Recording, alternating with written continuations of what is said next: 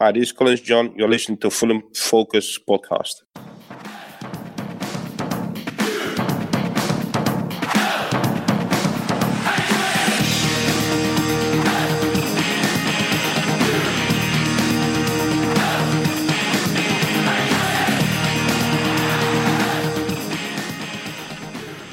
Hello and welcome to the Fulham Focus podcast. My name is Morgan Cowton and today we will be looking back on another cracking Whites performance, this time over at the dog track down the road with a special mention for King Kenny and looking ahead to our cup replay at Sunderland on Wednesday night. I'm delighted to be joined this evening by another Fulham's Dutch contingent from years gone by, Mr. Collins John, and we also have Sam Diamond on, who is neither Dutch nor a Fulham legend, but lovely to have him regardless.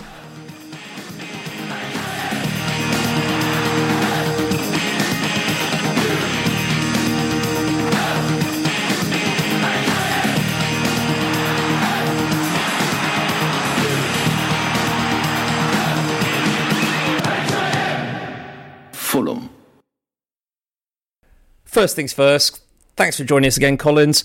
Have you been enjoying watching Fulham since the World Cup had finished?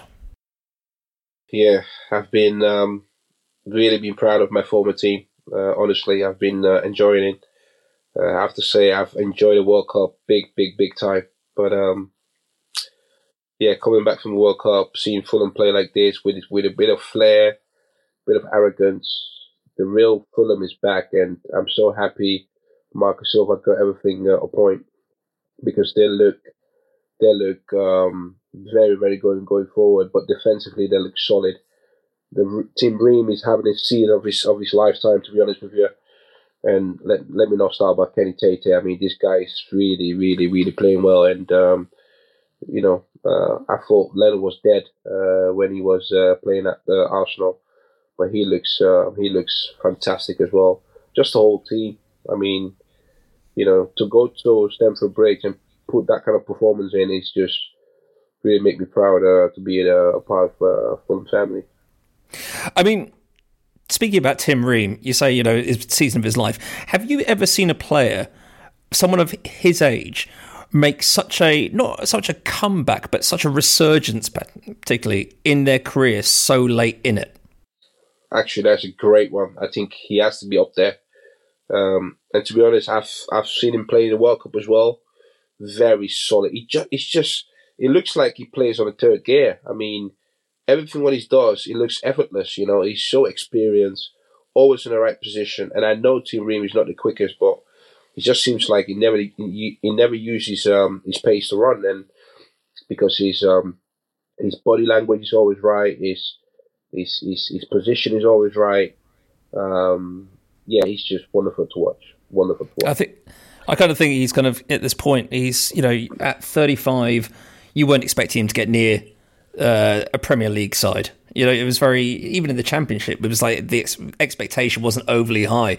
But he's almost like the American Paolo Maldini this season. No, yeah. He's so composed, he's so relaxed on the ball. It's just like, where has this come from? I know. Really, yeah, like I said, he's been playing unbelievably. I mean, his partner as well. We have to say that. And to be honest, he's our first pick, because sometimes Diop plays and sometimes Tosin plays, isn't it? So yeah, he just make them then another to he gives them the confidence to play alongside him, and that means a lot. He's truly our captain, and he's playing wonderful football this year. Talking about sort of Kenny Tate, I mean, you must be incredibly proud of your countryman. Just especially the season he's having. He's had to overcome a lot of injuries, but at the same time, and we'll talk about the performance, but I mean, that performance in particular earned him a lot of plaudits, not just from Fulham fans, but from pundits as well. I mean, seeing something like that just must, make you think, good on him. Yeah, I know Kenny personally, so I always knew he was a good footballer. Yes, he had a setback at Ajax when he just left, and he went to Lyon. He had a good season at Lyon, and went full about him. Obviously, his first year was okay, but I don't really think the Fulham fans actually knew how good he was.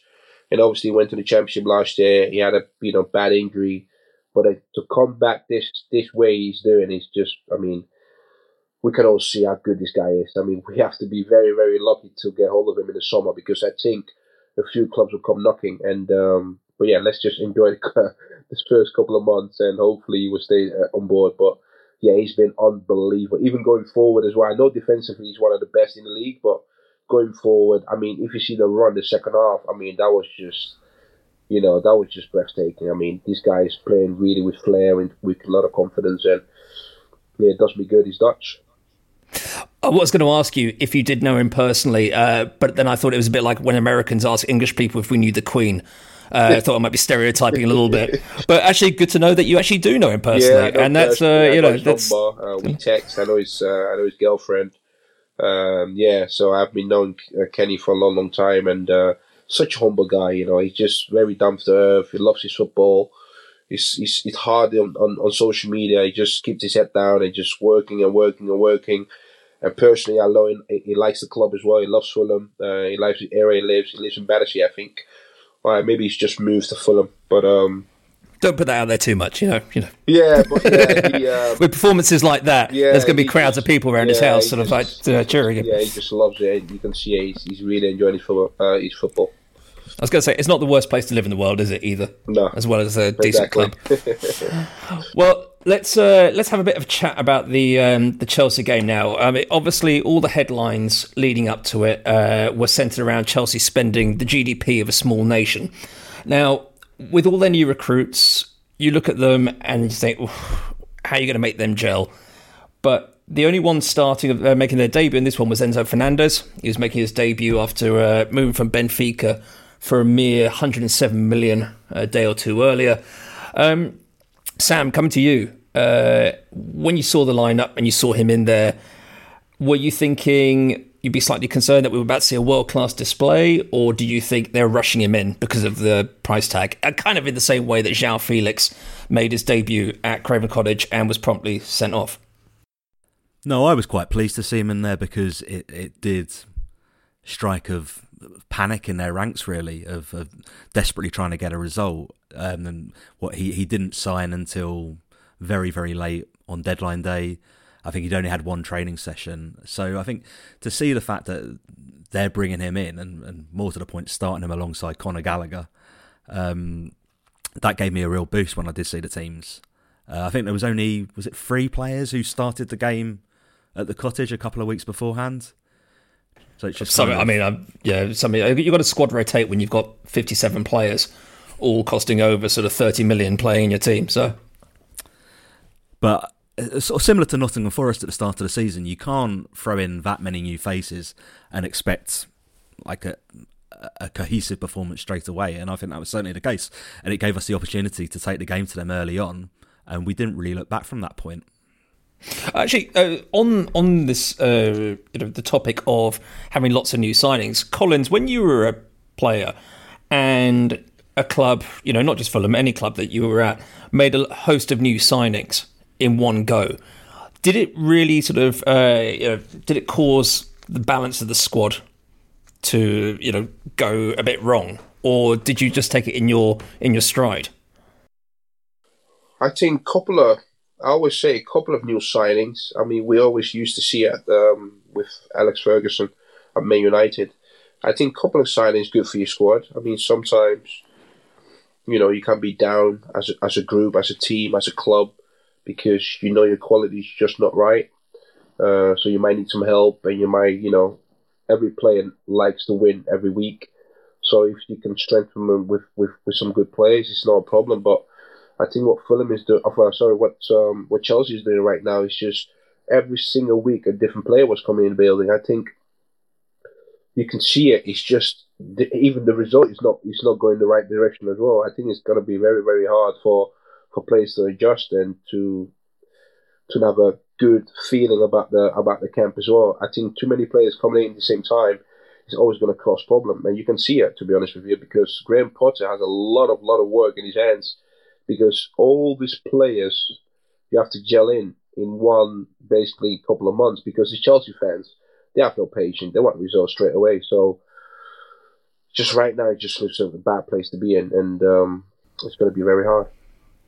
And I think for someone like Graham Potter, who is used to managing players who they're having, their feet on the floor. They're not, he's not dealt with massive egos in the past, and now he's dealing with players that are costing over 100 million. Yeah. And it's a very different world for him to be in. And for a mid-table team like Chelsea, that's a lot of money to be spending on players, you know. Yeah. It's a lot of money.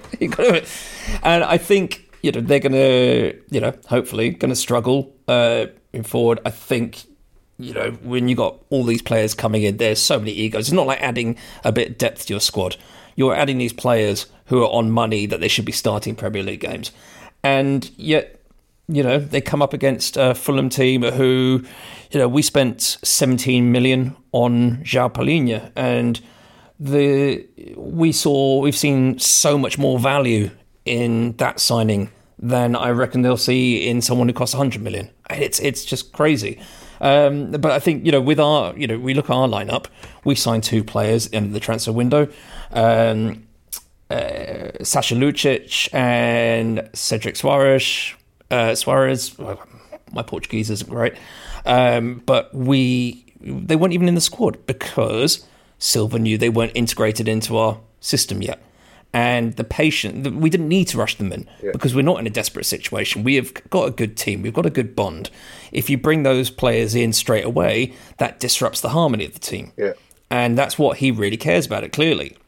And obviously, you know, Collins, you know, through Boa, how Marco is. And there is no rushing. It all feels at the moment very calm and collected. Yeah.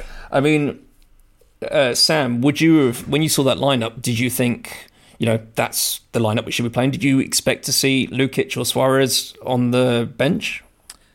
Perhaps on the bench, but I agree absolutely with what you say. And going back to signings, Marco Silva made the point as well. January is not the right time to be bringing in a lot of players. He said the squad was where he wanted it to be and only had to make those couple of additions. And I think similarly, we've had a really settled team now, and I think we're reaping the rewards of that. There was a bit of clamour for Manor Solomon to start instead of Bobby Decordova-Reid, but I was pretty confident that Marco wasn't going to change, barring injury or any other fitness issues. And I think that will be the case come Saturday as well. I think we'll see the 2 newcomers on the bench, but again, unless there are any fitness issues that we're unaware of, I suspect it will be the same team.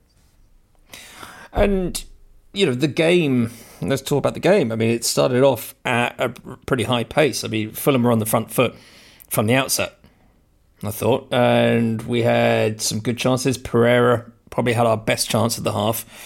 And I think, you know, he could do with the goal at the moment. Collins, what have you thought about Pereira since the World Cup? I mean, obviously pre the World Cup break, he was on fire. He was, you know, putting all those doubters to rest, as it were.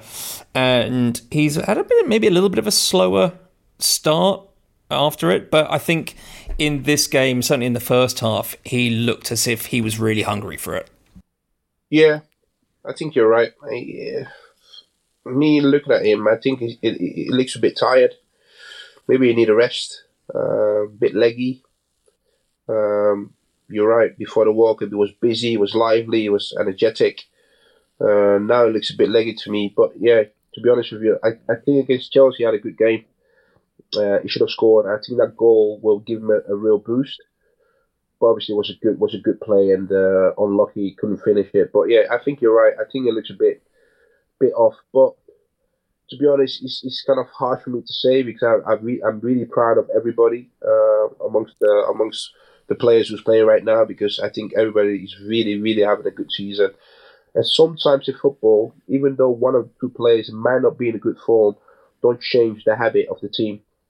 I think you just have to let the team be, and because that's the team who's been playing well pretty all season, so he would come good. Yeah, just give him time and don't pick and change too much. Oh, I mean, I'm massively nitpicking here. You know, the guy's had a brilliant season. Yeah. When he came in, and everyone was like pre-season Pirlo. It's like maybe he will be, but he's just watching him play. It's just like he's that creativity that he has, and the drive he has. You know, every game he looks like he's giving 100%. Yeah. And to be fair, that seems to be the case for all the players. And I think whether that's each player's individual mentality or if that's just the mentality that Marco's instilled in them. I'm not sure, but it's been amazing to watch how they've played and how they've gelled as a team. Exactly. Because obviously the championship season was great fun. Yeah. But this is a whole different kettle of fish, and the way they've gone about it, whilst not every result has gone our way, and it will never go our way every game, we've not, apart from maybe that first Newcastle game, we haven't come out of a game and gone, that was god awful. Yeah. And I think that is a sign of very good management and also a very good team harmony. Yeah, exactly. To be there to fight for each other. Yeah.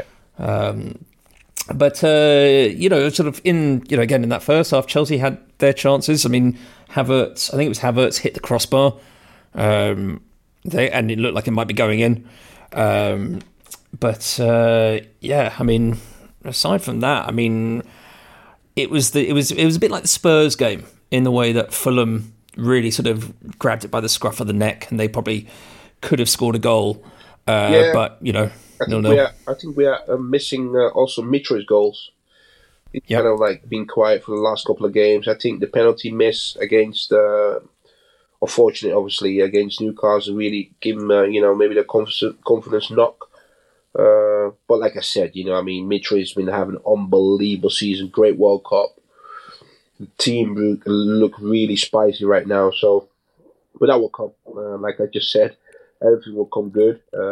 Just have to be patient. I think the next game against is Nottingham at home. Yeah, Forest. I think that's a must-win game. Hopefully, Mitro can bang in some goals. Pereira can bang in some goals. And then before you know it, they're back in form and everybody's smiling again. So, I'm very, like I said, I think I've said it about 4 times. But, looking at Fulham now, and I think a lot of people forget as well, we just came up from the Championship. Nobody speaks about it because it just seems like we just, bouncing about in the league and we're doing well and everybody's like, oh, Fulham. But, people forget we came from the Championship and we've been bouncing back to the Championship and Premier League for the last couple of years. So, for people not to even bring that up, that means we're doing business this year, and it's a fantastic place to be. It's a funny old season, isn't it? I mean, Sam, we've been through the ringer really as fans, and the team have been through the ringer. With the ups and downs and the sort of the merry-go-round of players and managers to an extent. It's just so calm at the moment. And I know we're skipping away from the Chelsea game, but it's just like it is. As Colin says, sort of like we're not talked about as a just come up from the Championship team. We're talked about as Fulham, and it's quite interesting to see how how it's changed over the last few months. There's certainly a lot of pundits who are backpedaling on comments that were made during the summer and at the start of the season.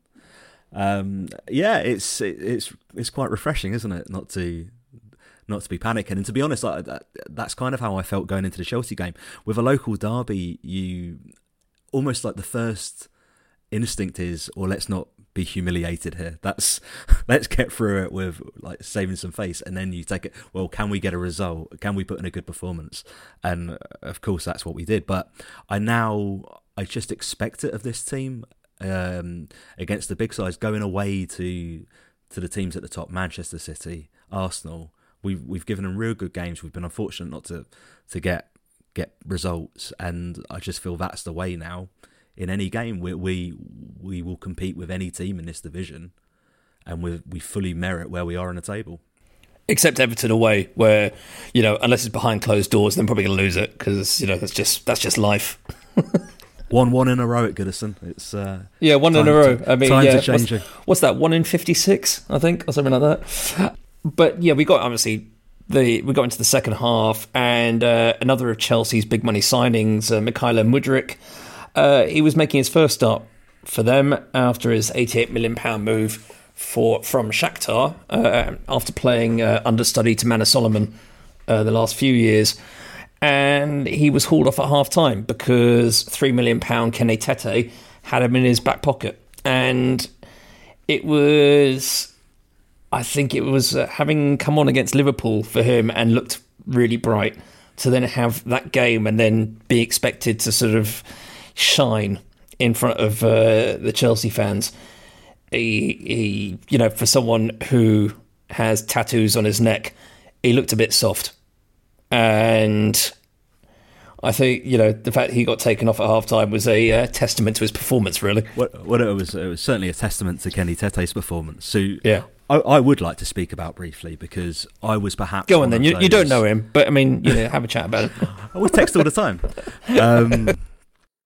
Yeah, I was perhaps one of those people who were unsure about Kenny, not really for his ability, but again, his injury record. And I watched him quite a bit last season, and I always wondered, well, defensively, is he a little bit suspect? But boy, has he proved me wrong this season. And I think, again, in commentary of the game on Friday, I watched it back, Gary Neville, and there's a sort of like self-deprecation there because he was a right back, and he makes out that this right back is a position that nobody wants to play. But for me, fullbacks are the most important positions on the pitch. I think they're so crucial to the way teams play in this era. And I think we've got two who are in the form of their lives. And I wanted to ask Collins, I think Kenny hasn't played for the Netherlands since March 2021. Yeah. And I wonder if there's any chance of him getting an international call-up soon. Well, I know Koeman likes him. I knew Van Gaal was not always a big fan of him. But I know Koeman likes him. And if he keep playing like this, I can tell you he's going to get called up 100%. Because right now, the only player we got is Dumfries from Inter Milan. He's not even playing at Inter, he's on the bench. So if Kenny keep playing like this, he would definitely get the call up, because Ronald Koeman is back. He's obviously, Van Gaal stopped after the World Cup, and Ronald Koeman took over. So if he keep playing like this, definitely he will be back in the squad. I've got to think as well that with Suarez turning up from Arsenal, knowing that you've got a fairly, decent quality challenger for your position, it's going to kind of, as long as he keeps his fitness up, which, he's had no issues in the last, few months, I guess. I thought it was quite interesting. He's made as many starts in the league this season as he did last season. So he right, okay. 15 I didn't know that, Premier League games, and he only started 15 in the Championship. I think that's right. Yeah, and he's putting in performances that suggests that he is being driven, and he wants, as Colin said, they've only got one other option at right back in the Dutch squad. Maybe he's pushing for that. He's pushing for Euro 24. Yeah, and there is absolutely no reason, if he's not starting right back for a top 10 Premier League team, why he should not be considered for that role, especially with the performances he's putting in. And not just about his hard work, but his ability to cross is defending. The fact he's only been passed twice or something like that in this league. I mean, there's some incredible stats that he's putting up for someone who had a, not by his own fault potentially, but sort of questionable last season in the Premier League, and slightly stuttery Championship record because of his injuries. But he's just come up and he's just he's blown the doors off. Yeah. Which is great. Yeah. I love to see it. And it's with the we've had it over the years since we became a Premier League side back in 2001, 2002. What was it? 2002, I lose track. That we've had some players that have come in who may not have been sort of seen as top class players, but they've had really good careers with Fulham. And I'm really hoping that we see Kenny in a Fulham shirt for years to come, because I think he certainly has the quality. And I think he's now, as Colin says, he's happy here. This is where, if he can get, keep his fitness and he just keeps a steady flow of games, I think we've got a very good player on our hand for the long term. Yeah. Certainly a run in Europe will keep him happy next season. Well, exactly, yeah. When we're doing away games in Armenia in the European Conference League or Europa Conference League, Vilnius away, that sort of thing. Looking forward to those. But so the second half was a little bit of a different match. I mean, obviously Chelsea came at us. They had a few good opportunities, one in particular when Sterling got round Leno after the defence splitting pass, tried to slide the ball in the net, but some young 21-year-old centre-back from America, storming in, clearing the ball. I mean, Ream just was like, he came out of nowhere, really. It's just like he knew where the ball was going, and he's like, nah, not happening. Yeah. It's again, Collins, you were saying, it's just great to see. But something like that is the drive and fight of a player who still loves the game, isn't it? Yeah, I mean, like you said, he came out of nowhere, to be honest with you. I thought that was in. I thought that's a goal. But yeah, there we go. That is Tim Ream again. I mean, he's truly our leader. He's the captain. Like you said before, he's so calm. And even the way he slided the ball out the net, it was so casual, was so relaxed. Yeah, that was a great defending piece of our captain. So much of that was down to positional sense as well. Exactly. As Colin says, he's never been one blessed with pace, but if you have that, you can play deep into your career. Yeah. I mean, just look at Thiago Silva at the other end. Yeah. Why can't we have Tim Ream doing that in the Premier League for another 2 or 3 years? And I think Silva's 38. Can you imagine? Yeah. But that's it's football intelligence. I don't think it's spoken about enough of, really. I mean, Ream, Thiago Silva, Willian. I mean, that's one of the things that I've got from him this season. It's not all about his pace. It's the fact that he never loses the vision. Yeah. Or knows where to put himself. It's all there. It's in his brain. He knows exactly where to be on the pitch.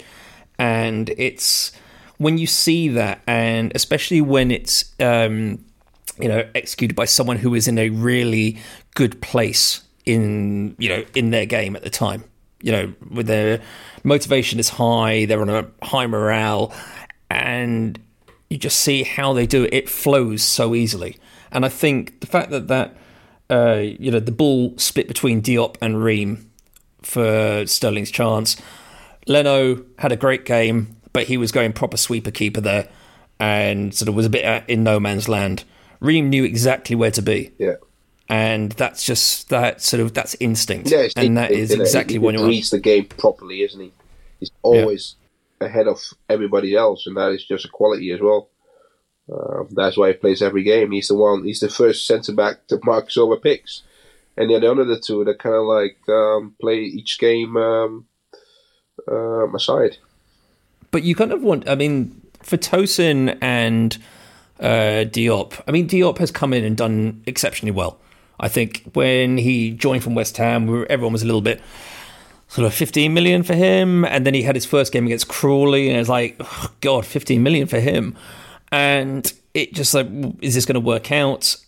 But he's after that game, he's come in and he's been an absolute beast. Tosin, I think he's obviously had a few questions around his future. There were links to Monaco and Marseille in the window. I don't know if he's happy there or not. I think he would want to be starting every game, understandably. And it's probably just a bit of a shock for him that he's losing his place or not being part of a Diop and Tosin partnership, because I don't think anyone expected Ream to be starting every game. But I'm hoping that at this point, I know he's 25 years old. Yeah, I think Tosin. He's 25. Yeah, I think he needs to still be learning, because as Ream's shown, you've got at least another 10 years in you if you're really into it.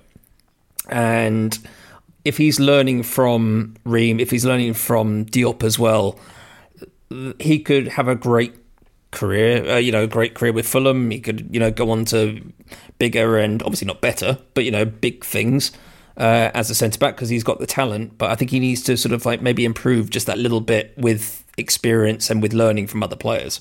I mean, Sam, what do you think about Tosin of late? Do you think his head's dropped because of what's happening, or...? It's hard to speculate. There certainly seems to be this issue that keeps cropping up about his long-term future, an unwillingness to commit himself. he's obviously had his contract triggered for an extra year, but it still seems that he doesn't want to sign a long-term deal. Hence why he's now being, I guess, linked by his agent to various clubs in the window. I like Tosin. I think sometimes he gets a bit of a rough ride from fans, but I feel when he's stepped in, because I think we can say he's lost his place to Diop. I think Diop's probably now seen as the first choice to partner Tim Ream. I think he's come in and he's done well. And again, it's just strength. It's squad depth. You need it. If you want to, you want to go far in cups, you want to do well in the league, possibly you end up in Europe, you need to have that kind of quality on the bench as well as in the starting 11. For sure. And, his time may come. I think he'll probably play on Wednesday against Sunderland. And I think he is a more than dependable backup. I think I would trust him if he's starting. But, as you say, Ream starts, and then it's another. And at the moment, that is Diop until he sort of, loses his form. But just, think about the rest of the game. I mean, I think, obviously, from our point of view, it was a very hard-fought draw. And I think you've got to look at that team and go, in years gone by, Premier League years gone by, we would have lost that game because the amount of pressure that we came under at times would have made our team crumble. But this team does not crumble. We've had some unfortunate last-minute losses. Yes, Newcastle, Man City, Man U. But this one, it just seemed like nothing was going to get past. And we've got to say, I think a lot of that must have been down to the Fulham fans at the game. Because the noise that they were creating, the atmosphere creating, there must have been, obviously Stamford Bridge is quite good in that way because it's very close to the pitch.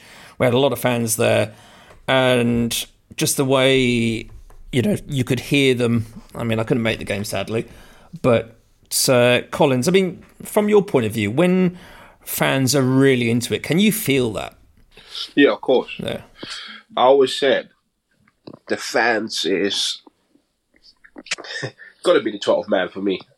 I mean, maybe it's just me personally, but without fans, I play differently. I like the atmosphere, I like the feeling, I like the noise, I like the just the energy. And I think you're spot on. I think against the game against Chelsea, I really think the Fulham fans really gave us a lift. They were positive. They were really the 12th man, and I think you're spot on. I mean, one thing I've always wondered for players, you can answer this because you're a player, and it's when you're at a game and say it's a really big stadium, you've got, say, excess of 40,000 home fans and maybe only like 1,500 at most away fans. Yeah. Can you still feed off the atmosphere of the 40,000 home fans, or do you feel intimidated by the fact they're not with you? That's a good one. I think you're more focused on your away fans because that is your support, isn't it? That's like your that's your how do you say that word in English? That is your backup plan, basically. If you score, you always look at your fans. You always see where they are.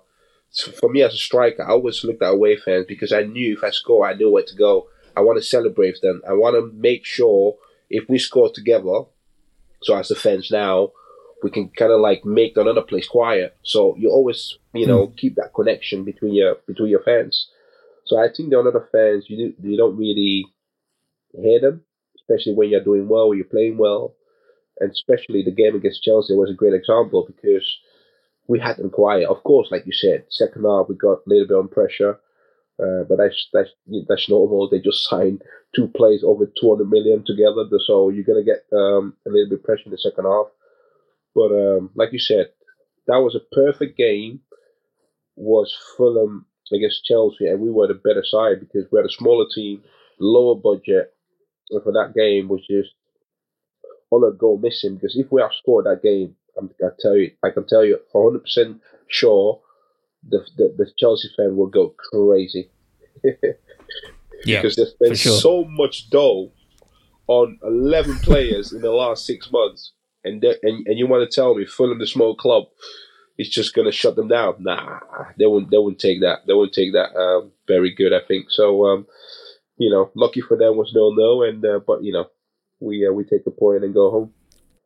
I think, the fun of that is, it heaps the pressure on Potter. I mean, from an Englishman's point of view, I kind of want Potter to do well. Not necessarily with Chelsea, but I think he's a good manager. He's built himself up from a lowly Swedish team and whatever he was doing before that to reach what would, be considered the pinnacle almost of football management. But I think... I don't know, maybe it was just that he should have had a little intermediate step or stay with Brighton for a bit, because obviously they're not a rubbish team and they're not fighting for survival at this point. But it's at the same time to see them spend that much money, Todd Bowley to come in, throwing his proverbials around the place as if he's sort of Billy Big Bollocks with his wallet, and to them not get the results they want. It's, it's just beautiful. It's poetry in motion, for want of a better term. And I really hope Graham Potter stays in the job, because he hasn't beaten us in 5 attempts in the Premier League, including three games this season. We beat them at home, Brighton.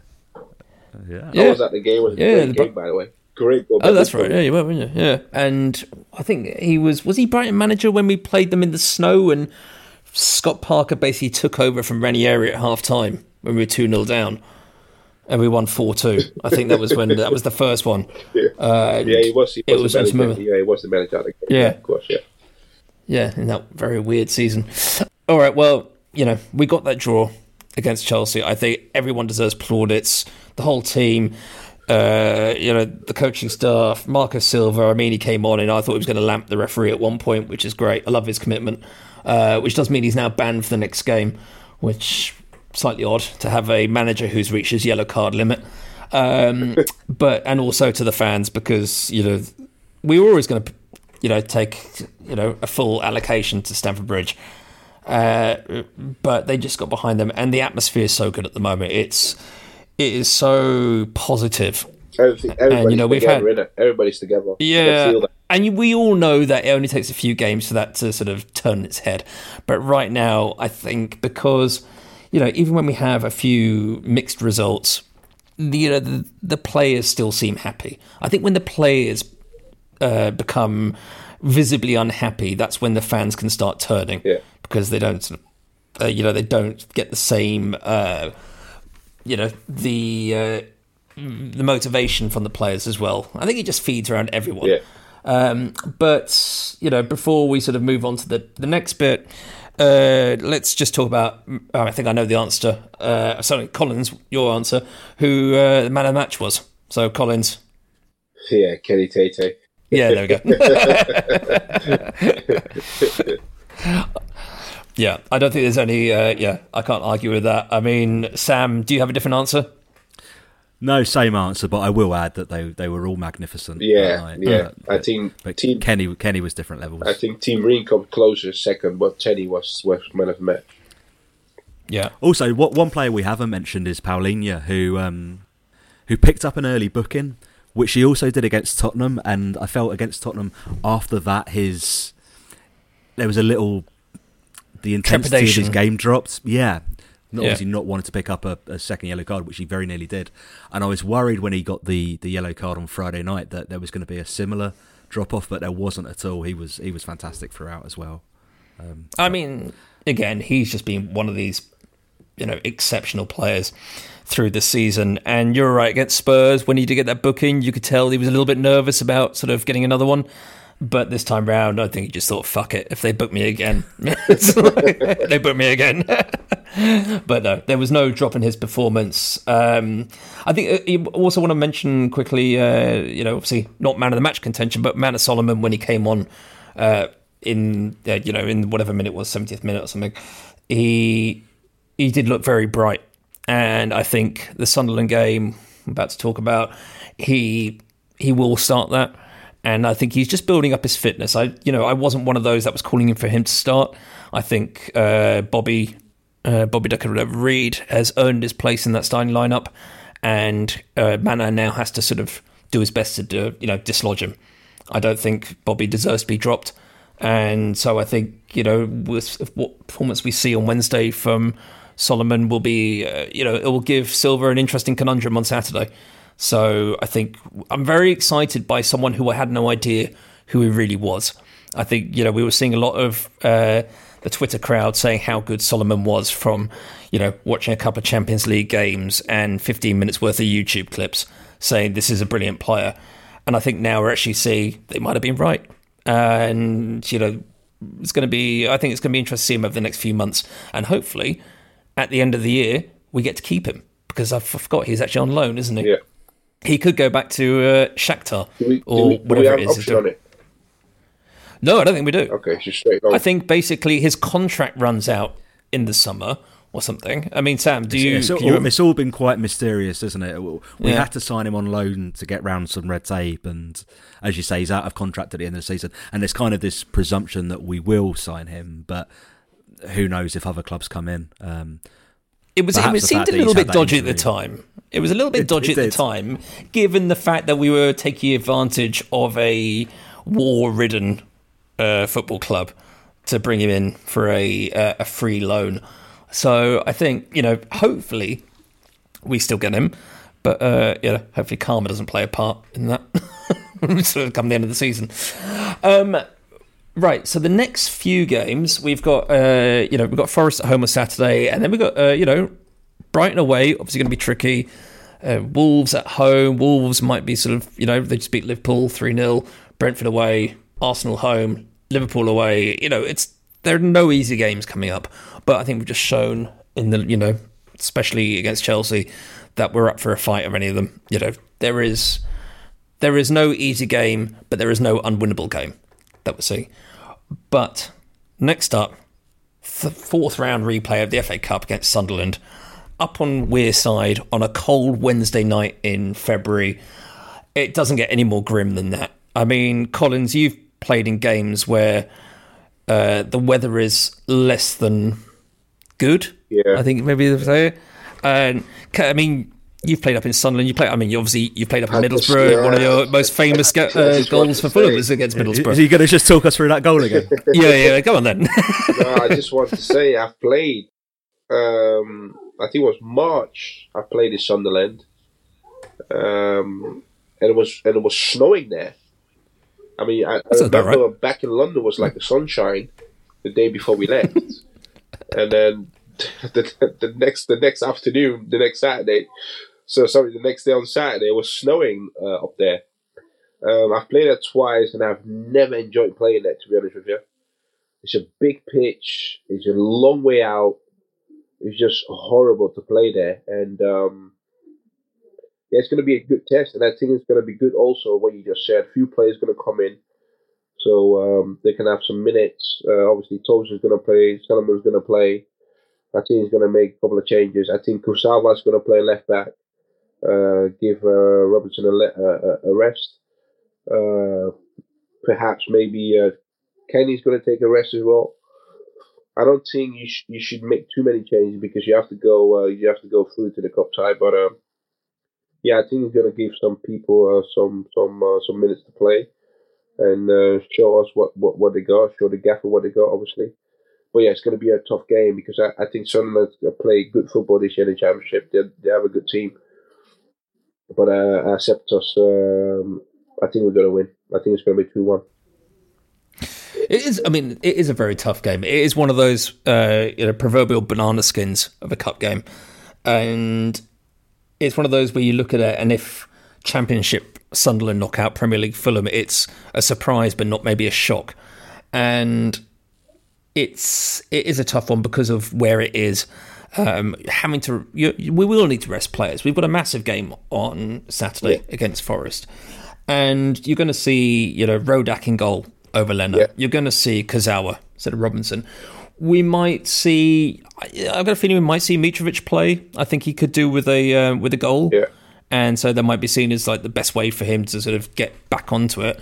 And Solomon, and whether Wilson gets his place back for a cup game, I don't know.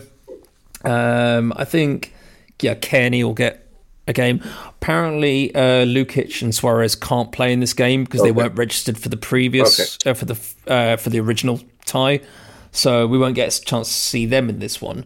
And also because Marco Silva got his 4th booking of the season, he can't be in the dugout. So it's up to your mate Boa to manage the side, I reckon. I'm going to text him good luck tomorrow night. Yeah, text him. Just see how he's feeling about it. I think he's probably, see if he turns up in a suit. I can't wait to see that. I can't believe we got someone in the dugout who's getting booked more than Boa. I know. But yeah, I mean, Sam, how do you see the starting lineup in this one? Do you see it's kind of like very similar to the first tie? Yes, I'd be very surprised if Mitrovic does start. I understand what you're saying, but I still feel he's nursing that ankle problem. I think he's publicly said that he's not fully training still because they're just trying to manage it as best as possible. So it would be a surprise to me if he's thrown in for a cup game midweek when we've got a big game on Saturday. I think there'll be changes throughout where there can be, and this is a game where in seasons past, pretty much any season past, supporting Fulham, that I would 100% be expecting us to lose. Going up north, midweek, in the cold, on the telly as well, so everyone can slag off how many fans we've got there. And yeah, just pretty grim all round. But as we've said, this team has a little bit of metal about it, and let's hope that transfers its way down the squad. The players coming in take this as an opportunity to show they're deserving of playing parts in the first team and get through, because we've got a very winnable tie in the next round if we do. Well, yeah, obviously facing us, we get through, is now managerless Leeds, who sacked Jesse Marsch earlier today, much to the joy of most of the Leeds fans that I know.